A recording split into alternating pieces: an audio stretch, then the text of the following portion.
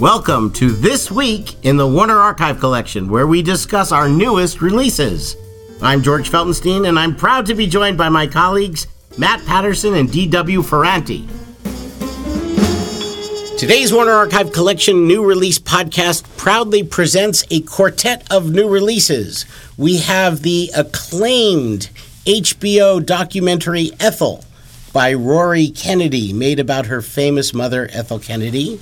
We have two triple features from the golden era at Metro-Goldwyn-Mayer. We have Walter Pidgeon, starring as Nick Carter, in a Nick Carter detective triple feature. And then Joel and Garda Sloan, the rare book dealers. And crime crackers. Kind of fulfill the Airsat's Nick and Nora Charles role. The not-so-thin man. As we will take not so fast a time to describe the triple feature known as Fast Company, Fast and Furious, and Fast and Loose. And last, but certainly not least, is the DVD debut of one of the most important and acclaimed television series of the 1960s.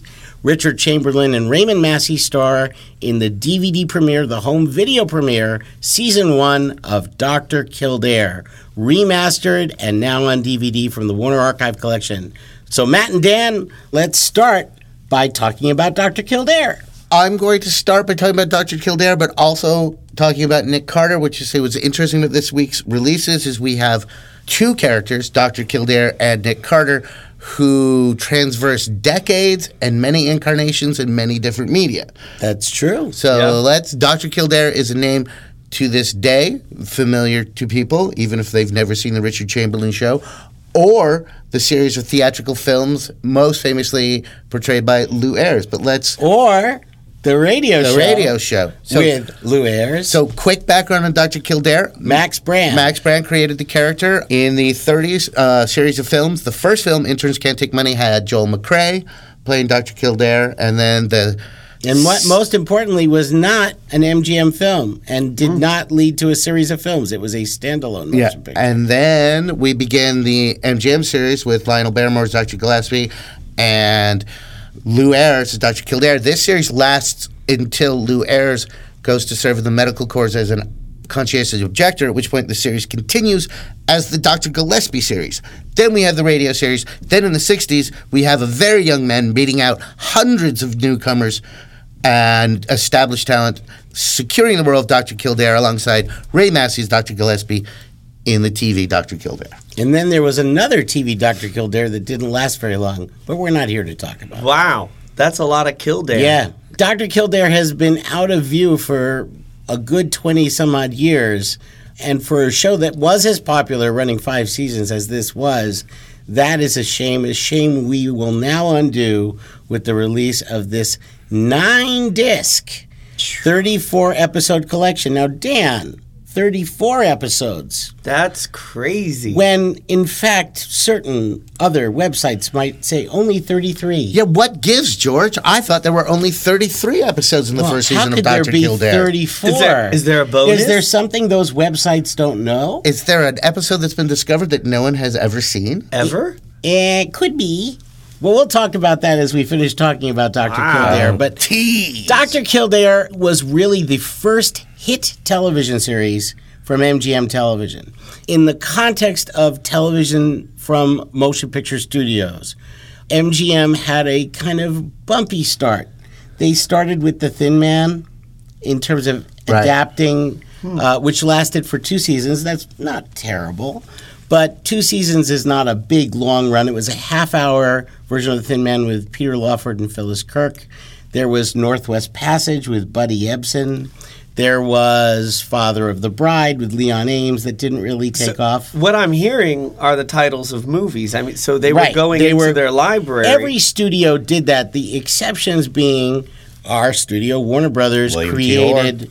They did try to do a Casablanca TV series that failed. They did try to do a King's Row series that failed. And the one they took off was the one that was original. Cheyenne. Now, of course, there were some derivative series that were based on motion pictures, like The Roaring Twenties or Sugarfoot, based on The Boy from Oklahoma. But basically, Warner Brothers television productions were original and new. And Columbia had Screen Gems. There was an MCA TV that was doing original stuff, but the studios were generally looking at properties they owned that could be television series. And MGM was very aggressive in this regard, but they really didn't hit pay dirt until the arrival of Dr. Kildare. Maisie didn't even make it past pilot stage. Well, let me just ask, was the setup with this, with, Richard Chamberlain playing the younger intern and then having the older, Dr. wiser... Gillespie, Ray Massey is the mentor. Basically, right. Dr. Gillespie in the beginning tells Dr. Kildare, your job is to save lives, not to interfere with lives, and then Dr. Kildare ignores him for 4 years. So basically, Dr. Kildare is being asked to follow the Prime Directive. Yes, speaking of Prime Directive, pay attention to Episode 6, guest starring William Shatner. Admitting service. And now, is that how the movies were, too? I mean, is this following the same formula? The procedure has been established. For a show that gave us the phrase Nosy Parker, Dr. Kildare is quite a Nosy Parker. I think one of the things that's most haunting about this show and most memorable about it is its theme song. Yeah. And the theme music was written by a very young Jerry Goldsmith, who is billed as Gerald Goldsmith. Not to be confused with Johnny Williams. Right. But this was one of his earliest works. He did write the music for Man from U.N.C.L.E. and other MGM TV series, and was writing scores for feature films at MGM in the mid-'60s. But his work on the television programming really is key. And he's one of the film composers like John Williams that's so beloved by contemporary film music fans, having written scores like Poltergeist and, of course, Star Trek The Motion Picture. I, of course, relate to the exteriors, which is the same exterior as General Hospital. It still stands in L.A., and I've had the pleasure to be in that building in the hospital. And so I just see it all tying together because I wish that you had Richard a Dr. Chamberlain Kildare to interfere in your life. Oh my gosh! Well, Blair General Hospital is the name of the hospital in the series. Mm-hmm. The exterior that you're talking about, is that Good Samaritan? That you're I thought that was General Hospital, like the outside the deco. I mean, I could be the wrong. hospital downtown. Yeah, downtown, right outside of East LA, which is the same exterior for the soap opera General Hospital. Right. The actual front of the hospital in the episodes was not something that was used in hundreds of MGM films and television programs. It's actually the administration / Thalberg building. The Thalberg building, the rear entrance to the Thalberg building was the police station, the Fort Lauderdale police station, and where the boys are. It is, and it's also a hospital even in non-MGM films, like in the 70s. New York was shot on the MGM lot. United Artists shot it there. And when Liza Minnelli is going to the hospital to have her baby, it's the Thalberg building. I mean, it's just, but it's the rear entrance of the Thalberg building that served as the front of Blair General Hospital in certain episodes. But in the first episode, which is called 24 Hours, they used a freestanding set on MGM's Lot 2 on the New York Street. There is that bumper where it shows the hospital. Big exterior. That's the one. Yeah, that's the hospital. That's the hospital where you made your mark. Yeah, but Richard Chamberlain had actually been cast in a pilot at MGM for a series that didn't go called The Paradise Kid. And that was a Western series. But the studio obviously had high hopes for him, and he did not fail them because his star ascended quite rapidly in this show, didn't it? Yeah. I mean, he became overnight teen idol, which was odd because it was also a show directly oriented towards adult viewership. Very adult. Yeah. And my mom was very young, but she would always talk about, Dr. Kildare. And Richard Chamberlain had a very pleasant singing voice, so of course MGM's record company. That's right. MGM's record company had Richard Chamberlain Sings. And lyrics were written to the Dr. Kildare theme song. Right, there's like Richard Chamberlain sings. There's lyrics, and it's the theme song in the background. It's quite a song. He recorded more than one album. What are the lyrics like? Well, we can't recite the lyrics. Can we talk them a little bit? Is it like Dr. Kildare? Hey, he's the guy who's there. No, they're very. It's not a Hanna-Barbera lyric. Yeah, it's not. Hey there, Dr. Kildare. No. But one of the things that's great about episodic television from the 1960s is you see a panoply of the guest stars are amazing unbelievable. actors. And this is just the first season. It's So let's just start throwing out names aside from the it's great. an- Well, I'm going to It's start at the top anthology and like. work down. Yeah. Ted Knight. Oh, yeah. Margaret O'Brien, No? We already mentioned William Shatner. Mary Astor, Oscar winner for The Great Lie, Anne Francis. Sidney Blackmer, Wow. Suzanne Plachette, Dina Merrill. This is a roll call. Ken Berry, Martin Balsam. I saw F Troop. Edward Binns. Well, I'm sold. There are really Well, basically- I just gonna Torn. Rip Torn. Torn I'm is going to throw in. sensational. I'm going to throw in one for the nerds. Pat Hingle. Now, who is Pat Hingle? He played Commissioner Gordon in the Michael Keaton Batman. And he was a member of the Actors Studio. Let us not forget. Ooh. Now, this is But wait, I didn't say Glynis Johns yet for the noir fans. Oh, there you go. There's basically an A story with a patient. But this show, this is But a template creating Yeah. show. This show demonstrated to TV. This is how you do a nighttime drama / soap opera. And then a B story that's a little more personal. Yeah. You know, it seems like the beginning of the template, but it's not boring. It's like more like an anthology show. It was you an know, from the immediate 60s. hit. Yeah. And ironically, there was another huge medical drama in Ben the 60s Casey. on ABC, Ben Casey with Vince Edwards. Comic So- strip by Neil Adams. So it was kind True of for you like nerds. a battle of the doctors for many, many years. And of course, in the daytime, you did have General Hospital Right. and the doctors, and you had the nurses, which Wow. became a primetime soap. I mean, medical dramas were everywhere, but Kildare really defined the genre. I think in the 50s, you had Medic with Richard Boone, you know, Right. but it was really Dr. Kildare and Ben Casey that And cemented. Speaking of templates, I will suggest to everyone listening to this podcast that they get a copy of Dr. Kildare and Children's Hospital and mix back them to up, back. and you will have the best viewing experience. So this is in these days of the early 60s. It was not inordinate for an hour-long television series to have 30-plus episodes per season. It was like 4 years, but there's 190 episodes. These years, you're 5 years, you're lucky to crack 100. Well, one of the factors in there is that the 5th season was the only season in color, and they went to 2 half-hour episodes a week. So They in- Batmaned it? And I suppose I should before Batman. I should have said 191 episodes. That's right. George, what do they mean when they say backdoor pilot? Well, backdoor pilot is where you have an episode within a series that serves as the pilot for a spin-off series. So the introduction, for example, of Andy Taylor, Sheriff Andy Taylor first appeared in an episode of Make Room for Daddy with Danny Okay. Thomas. Where he wrote Danny Thomas a ticket. That's right. And, you know, you saw George Jefferson and Louise Jefferson. did. You know, that was an actual spin-off Right. as opposed to there was a planted episode. Now, there are planted episodes within series that never happened. There's Like that, Simon Earth? yes, or the Brady Bunch episode where there's those cutesy poo neighbors that that's are down right. the street, Right. and you hardly see Carol and Mike Brady or the kids at all. They just kind of pop into that episode. So Norman Felton and his Arena Productions company, we have to mention them. We've talked about Arena Productions before because we've released The Girl from U.N.C.L.E. Right. We've released The Lieutenant, the wonderful Gene Roddenberry series with Gary Lockwood. But the first major Arena production that was a co-production between Arena and MGM-TV to really hit pay dirt was Dr. Kildare.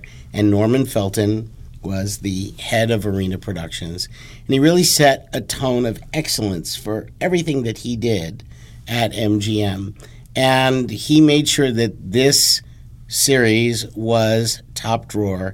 And it became such a hit that I'd say somewhere halfway into the first season, they decided to produce a pilot that would use Dr. Kildare characters to introduce a new character who could have his own series. And that would be a crossover backdoor pilot. And the contemplated series would deal with psychiatry and forensic psychiatry. From the frontiers of the mind. And Wendell Corey would star in a show called The 11th Hour.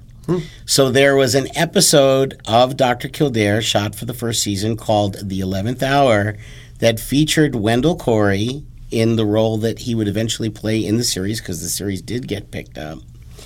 And the leading actress who is the special guest star in that episode was none other than Hitchcock leading lady Vera Miles. And her character's name was Ann Costigan. And in this episode, there is much interplay between Dr. Kildare and the character of Ann Costigan. There's much interplay between Dr. Gillespie and the Wendell Corey psychiatrist character. And the pilot was so successful, the crossover backdoor pilot was so successful that it did not air as part of the Dr. Kildare series, because they liked Wendell Corey so much, they decided. They said this is going to be the first episode of the 11th Hour when it premieres on NBC in September 1962. However, in order to do that and keep contractual obligations in place for Kildare requirements, they had to reshoot the sequences with Richard Chamberlain and Raymond Massey with other actors as other characters at another hospital. Wow. And as such, that episode about Ann Costigan, which is the title of the first episode of the 11th Hour series, and the 11th Hour series incidentally ran for 2 seasons, that episode has been seen in that form, but the Dr. Kildare version of it hasn't been seen. It may have had broadcast overseas. We're really not sure. Our paperwork is conflicting. Never here in the States. But it did not air in the States. So the Dr. Kildare part, he's sort of like the Captain Pike. Kinda. You know, now, it's a little cagey of you to say that, though. How did you find this episode? It was in the inventory, and we said, what is this extra episode? 11th Hour pilot. So you pulled it from the caves? And we brought in the elements, and we also researched the legal files. And we found the whole paper trail that explained when it was filmed, how it was filmed, what they intended to do with it, and the whole background behind it. And we run into this frequently. We just ran into this with another series where we found another episode that never aired during the network run. And we assume... and the medical center with the 3 endings. I mean, there's a treasure trove still in those vaults. FBI Season 1, our release has an episode that never aired on ABC. There are all sorts of reasons. There can be a preemption. National Geographic Special is probably one of the most common reasons why there would be a preemption. And then the episode could show up in syndication. When we found the extra endings for Medical Center, we thought maybe the reason there were those alternative endings were because of some need to change the episode, and then we discovered the Stanley Milgram situation. So here, once again, going into the vault, because we were remastering every episode from original elements, and they look really magnificent, especially for a 50-plus-year-old program. They're sparkling in their clarity, and I think our team did a terrific job with these masters. They look fantastic. And that really brings you into it makes it feel so much more vital, because the writing is very adult and it's not condescending, and the direction of these episodes is top notch. You got some of the best TV directors of the 60s, Boris Sagal and Buzz Kulik, and one episode was directed by John Bram, who was a great noir director at Fox. He did The Lodger and Hangover Square, and one of our WAC titles, The Locket. So really first-class talent in front and back of the camera, and this was an expensive series and an immediate hit, and they hoped they could have that magic rub off on the 11th Hour, and it lasted for 2 seasons, which was enough to say it wasn't just a flash in the pan. But hopefully we'll be able to bring the 11th Hour to light, because we have had a lot of requests for it at some point in the future. But right now, you get a glimpse of the Wendell Corey character within Dr. Kildare, and let's pay a little bit tribute to the inestimable talents of both Richard Chamberlain and Raymond Massey. Their acting is just marvelous here. I mean, in every episode. I just want to point out, as watching it and watching some of and I assume these are accurate medical treatments for the time. I mean, they go into it and they actually explain the diseases that the people have and the treatments, and they name the drugs. And I was like, oh, I'm so glad I'm not alive during this period and going to the hospital. No, it would not be fun. We've come a long way in 50 years with treatments. Speaking of coming a long way, let's go a long way further back. Oh, good idea. For the Fast triple feature. As Melvyn Douglas and Florence Rice star in Fast Company, the 1938 murder mystery that introduces us to the characters of Joel and Garda Sloan, rare book dealers. Now, these three movies we're going to be talking about are in one great case. They're on one disc because they're short enough in length to comfortably fit on a nice dual-layer disc with high-quality bitrate and a great value for the consumer because they get three movies on one disc, just like we did for Boris Karloff. And they're fast. Yeah, they say fast. They're fast. They are fast. And my favorite, of course, is Fast and Furious, which has nothing to do with race cars and everything to do with rare book dealers. And no diesel anywhere. Right. No. So let's start it with the first installment, 1938's Fast Company, starring, as George just said, Melvyn Douglas and Florence Rice. Now, also stars Claire Dodd, who in many ways is sort of the other female lead in the picture. Right, as she had exited her Warner Brothers contract and went to Culver City.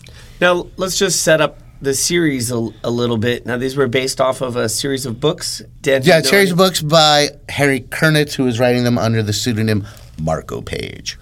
But, I mean, the books and the movies came out fairly simultaneously. On top of each other, and it's like a light comedy, Thin Man-esque. Very much so. Joel Sloan is a rare book dealer with hints of a slightly shady past, and who is absolutely in it for the money. And he's married to Garda Sloan, who seemingly has come from money, a la Thin Man series, but she is also his secretary. Right, which is gets tongues wagging. And it keeps her Garda up. And now in each of these Who knew films, the used book world was so dangerous? I was going to say... This is before there was Amazon and e-books. Yeah, Amazon, you know what? If you have the Kindle... we're missing something. First editions will kill you. Literally. So, because I wasn't that familiar with her, George, if you don't mind, what do we know about Florence Rice? Well, Florence Rice is, I think, best known to film fans as a leading lady in At the Circus with the Marx Brothers. Uh-huh. I think that's probably the film people would most know her from. But she was an MGM contract player who didn't have a huge career. She had a modest career for a brief period of time. But if you've been in a Marx Brothers movie, you are etched in the memory of everyone because they only made 13 features, if you count Love Happy. and we don't want to. Don't count it. Love Happy is not a happy film. Thank God we don't own it. But I'll trash Love Happy at any moment, especially Vera Ellen. Well, anyway, we won't talk about it. But Florence Rice is great in At the Circus, and she sings an insipid song with Kenny Baker in it called Two Blind Loves. But she's wonderful in this movie with Melvyn Douglas, who's also terrific, as right on the cusp of before he played opposite Garbo in Ninotchka. His star was really ascending at this time. Now, these three films have three different pairings. And then there's two sequels. Now, in the same set. Yeah, before we move on to the sequels, I do want to mention that in the first film, Fast Company, there is a supporting player who definitely deserves recognition, shout out, because he is one of the most talented and most overlooked actors of his era, which is the great Dwight Frye. Everybody just thinks of Dwight Frye from his Universal horror epic, but Dwight Frye is really great. He's a really, really great character actor. He plays a little man book forger in this. And again, the world of book forgeries. Now, in each of these, usually an insurance, there's like, in this one, an insurance company wants him to investigate forgeries, essentially, right? Stolen books. Stolen books. Okay. But what they don't know is the books are being stolen and transformed into two books from one. I like that because, it gets a little into bookbinding, which is somebody who's done some graphics work. Now, it's kind of fascinating. Getting to what Matt was talking about, yes, there are two sequels, two subsequent films. Because that one was 1938 and the next two are 39. Right, and 39's boom, boom, boom. Fast and Furious and Fast and Loose, with a different pair of leads in each. The second film brings together, in my opinion, the most impressive pairing. Oh, we'll have words about this. Yeah, You have, well, to my view, only because it is a reunion. And you've got Robert Montgomery and Rosalind Russell after having been so nefarious and terrified by their interaction in Night Must Fall. That's funny. You've I got never a put these together. total- Yes, wow. A total other look at them, and Weren't you they're just just trying to having kill me? fun. Yeah, weren't you just trying to kill me? Because Night Must Fall is one of our best-selling Warner Archive titles, and here you have the same leading man and leading lady just having a ball and being in a little fun. And they were A stars, and I don't. They They were huge A stars, so I don't really think you could consider this a B picture. No. But it was B picture running time. Yeah, and the setup, same set, but Rosalind Russell, she had her own twist in this one. She's in like her gowns, and She's having fun in this. They're she both is. having fun, and they That's both what's had a fun great about it. sense of humor in real life, so that really comes through. But I don't mean to denigrate the third entry, well, which is, of course, yet another chance for, even though Alan Jenkins isn't in it, it does have Ann Sothern not being Maisie, but being Garda Sloan. well, And okay, it's Garda Sloan and Franchot Tone, and it rhymes. directed by Busby Berkeley. Mm-hmm. I thought that was an interesting. Well, and touch. that's because Berkeley had left Warner Brothers and had arrived at MGM, and they needed something for him to do before he started working on Babes in Arms, which was his first big musical. that's interesting. So it's like, hey, we'll put you on this little picture. And he made a lot of little comedies and light B pictures at Warner Brothers in the middle of the extravaganzas. He also directed The Dead End Kids and They Made Me a Criminal, Right, which that's was right. actually his last Warner Brothers film. Interesting. So he was much more than just musical numbers, even though that, of course, was what that's what he's famous for. is But famous for. I saw there were like 20 films or so that Oh, he yeah. directed. Oh, yeah. But it's just surprising as I'm watching these films, and then Busby Berkeley directed this third Well, one. and especially his tenure at MGM, which lasted from 1939 to 43, as a contract director, even the musicals that he did there, films like For Me and My Gal has no big, splashy Right. chorus numbers. He was making much more. The Mickey Rooney, Judy Garland movies he made had big, spectacular numbers, and so did Ziegfeld Girl. But a lot of the other things, he directed a picture with Eddie Cantor in 1940 called Right. 40 Little Mothers, just a basic comedy. So he was able to direct a regular movie, and this is a perfect example, but do it well. Ann Sothern in this one now. So this is what I want to play. She is she's got Maisie hats. Yes. I get to talk about Maisie hats because she's wearing them. And it's a peach to see Anne before she's Maisie.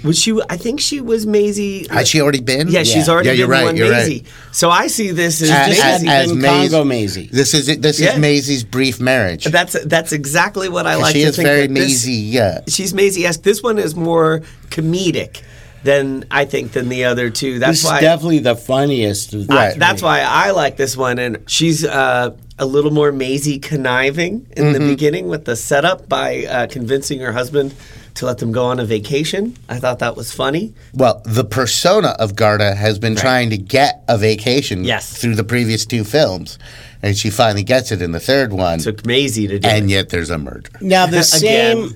same sensibility is evident in the next triple feature we're going to talk about. But before we get to Nick Carter, though, I do want to propose, and we don't have to do this on the air. We can do it Okay. online or later. But I would one day like to play Mix and Match Your Sloans. For instance, I would pair Melvin Douglas and Rosalind Russell. Oh, that's not bad. And I think Robert Montgomery and Ann Sothern would be a peach of a pair. Wow. Play at home, write in with your suggestions. And now on to The Nick Carter triple feature with Walter Pidgeon as Nick Carter, Master Detective. Now, I'm going to have to step in here and give some people some deep background on This Nick is very Carter. important. Because Nick Carter, in his heyday, was a fictional character whose fame was equivalent to today's Tarzan or Superman. He originally premiered in the 1880s in a series of Street and Smith weekly dime novels. later was resurrected in the 30s and 40s as a pulp detective, which is where and then a radio series, and then this film series, and then I think most interesting for Matt, all the way up to 1990, he was revived in the 60s as Nick Carter Killmaster in a series of executioner-type novels, which lasted all the way to 1990. So Nick Carter's fictional life stretches from 1886 to 1990, but going back to the 1886 version, he's very much a prototype Doc Savage. He's raised by his father to fight criminals. He's a perfect specimen in mind and body. He can lift a horse with a man standing on it. The works. And then when he comes back in the 30s, he's recast as sort of a more American Sherlock Holmesian character. And I might be wrong about this, but I think there were Nick Carter movies made in Europe. France, yes, yeah. I think Eddie Constantine. Yes, yeah. The American actor that was the expatriate movie star in France who was involved with Edith Piaf for a while. I think he was in some Nick Carter movies in France.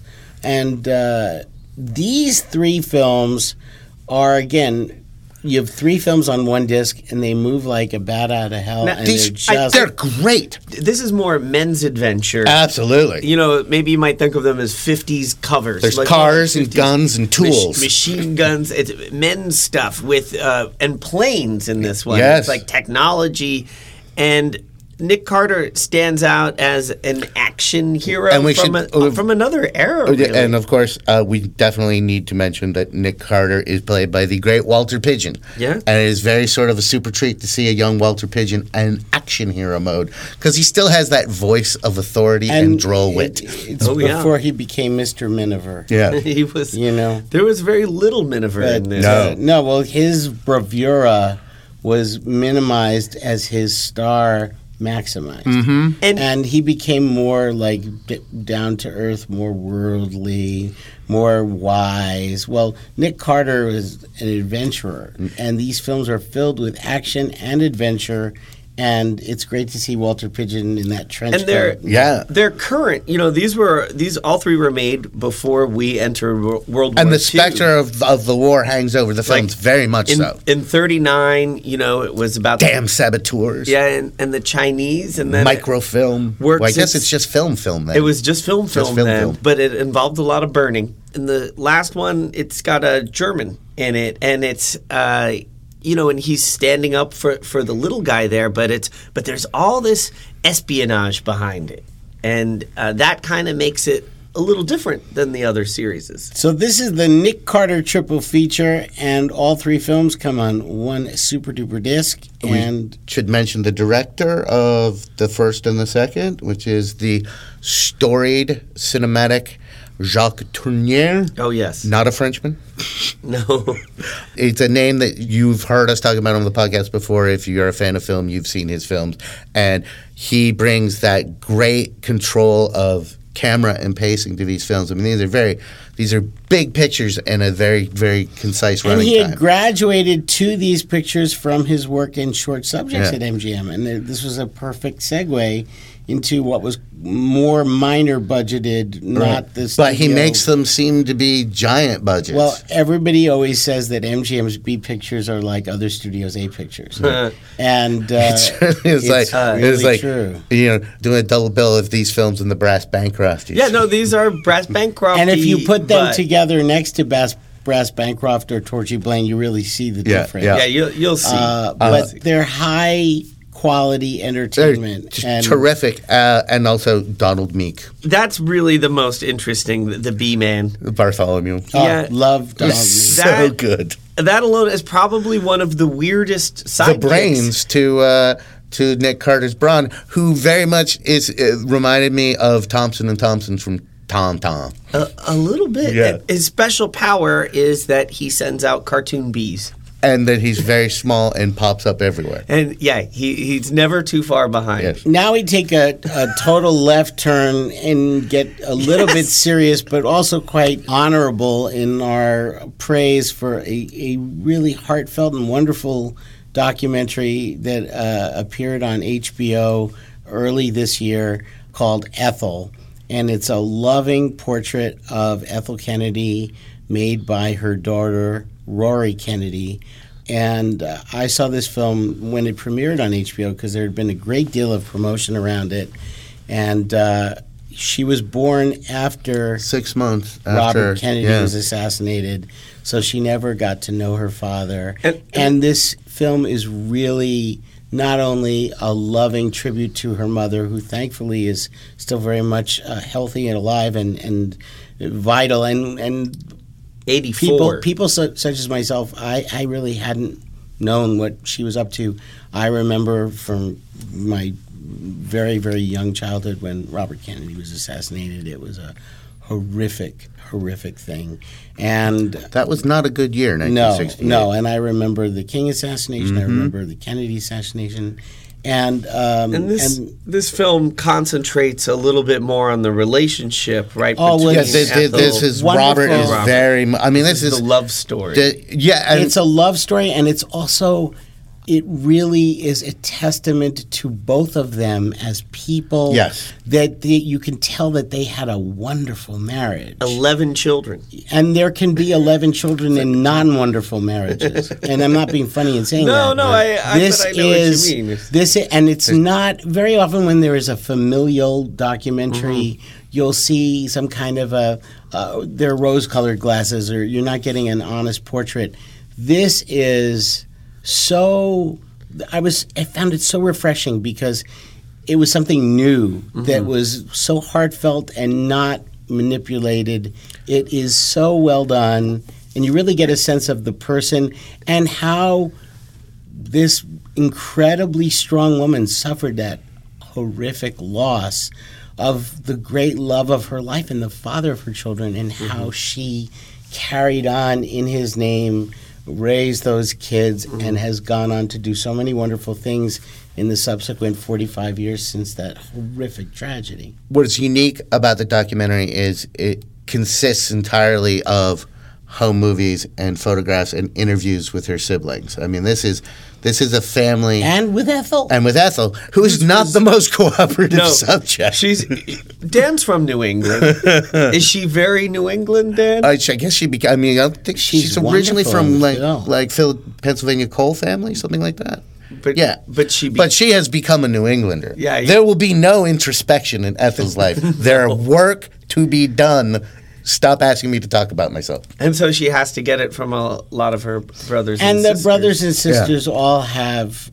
They clearly find their mother to be as remarkable as Rory. What is really interesting about because Ethel, for someone who was in such a public spotlight, always got that spotlight off of her and just focused on her children, the business, and really stayed out of it. So she's not really a household Kennedy word, but you don't think. And that's really what the film is about. Right. She's revealed to be this really remarkable person. Yeah. So it's good to pick up on the disc. HBO has a tradition of making some amazing, wonderful documentaries. Sheila Nevins, I believe, is the executive who's in charge of creating those. And this carries on in that remarkable excellence that is the hallmark of HBO's work in this regard. And we're proud to be able to offer it through our site. Something nonfiction is something true. Yeah. Yes. There's a rhyme for you. Hooty hoo. So, let us ask you, Matthew, is there a letter this week? My gosh, I was so taken by Ethel's story that I forgot we have a letter. I was just listening. A letter. All right, here we go. To the archive. This is from John in Mesa, Arizona. It looks like a card. Oh, that's my voice cracking. Maybe it's a birthday card. It could be. It could be a birthday card, but no. A drawing? It's typed. Crayon? It's typed. But it is signed. It's signed with a real signature. Dear Matt, thank you, putting me first. Dan and George, I'm a fairly new convert to the weekly Warner Archive podcast, and I am enjoying it immensely. Your enthusiasm and depth of knowledge for the new releases from the Warner Archive keeps the podcast lively and informative. And never dragging right from me at all.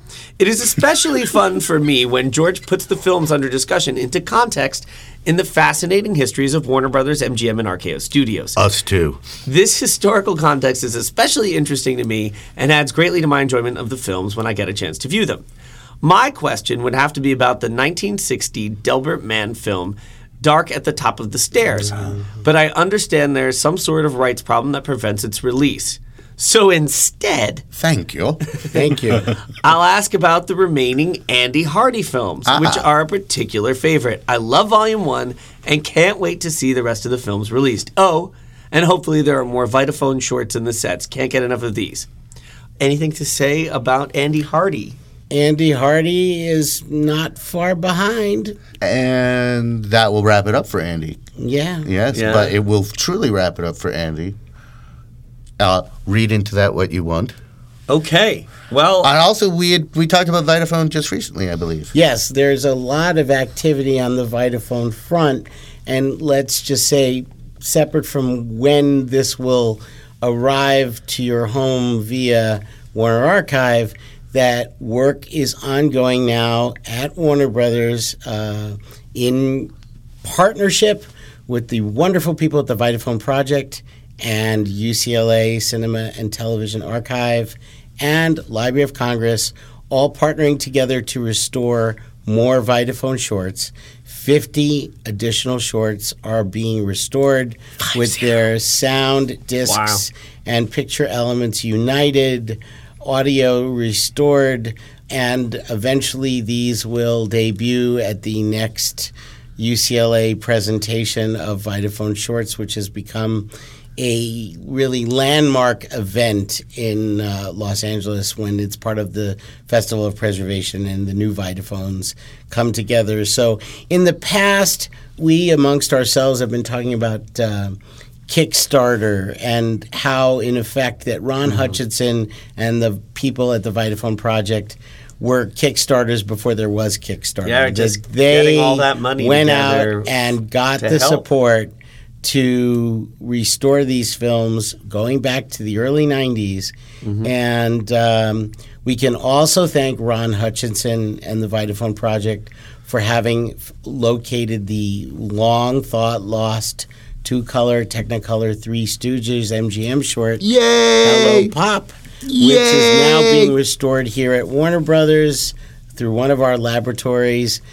And it would not be possible if it were not for Ron Hutchinson and the Vitaphone Project and the people that work with him. When Ron gets done with the Vitaphone Project, can he get to work on the Doctor Who project?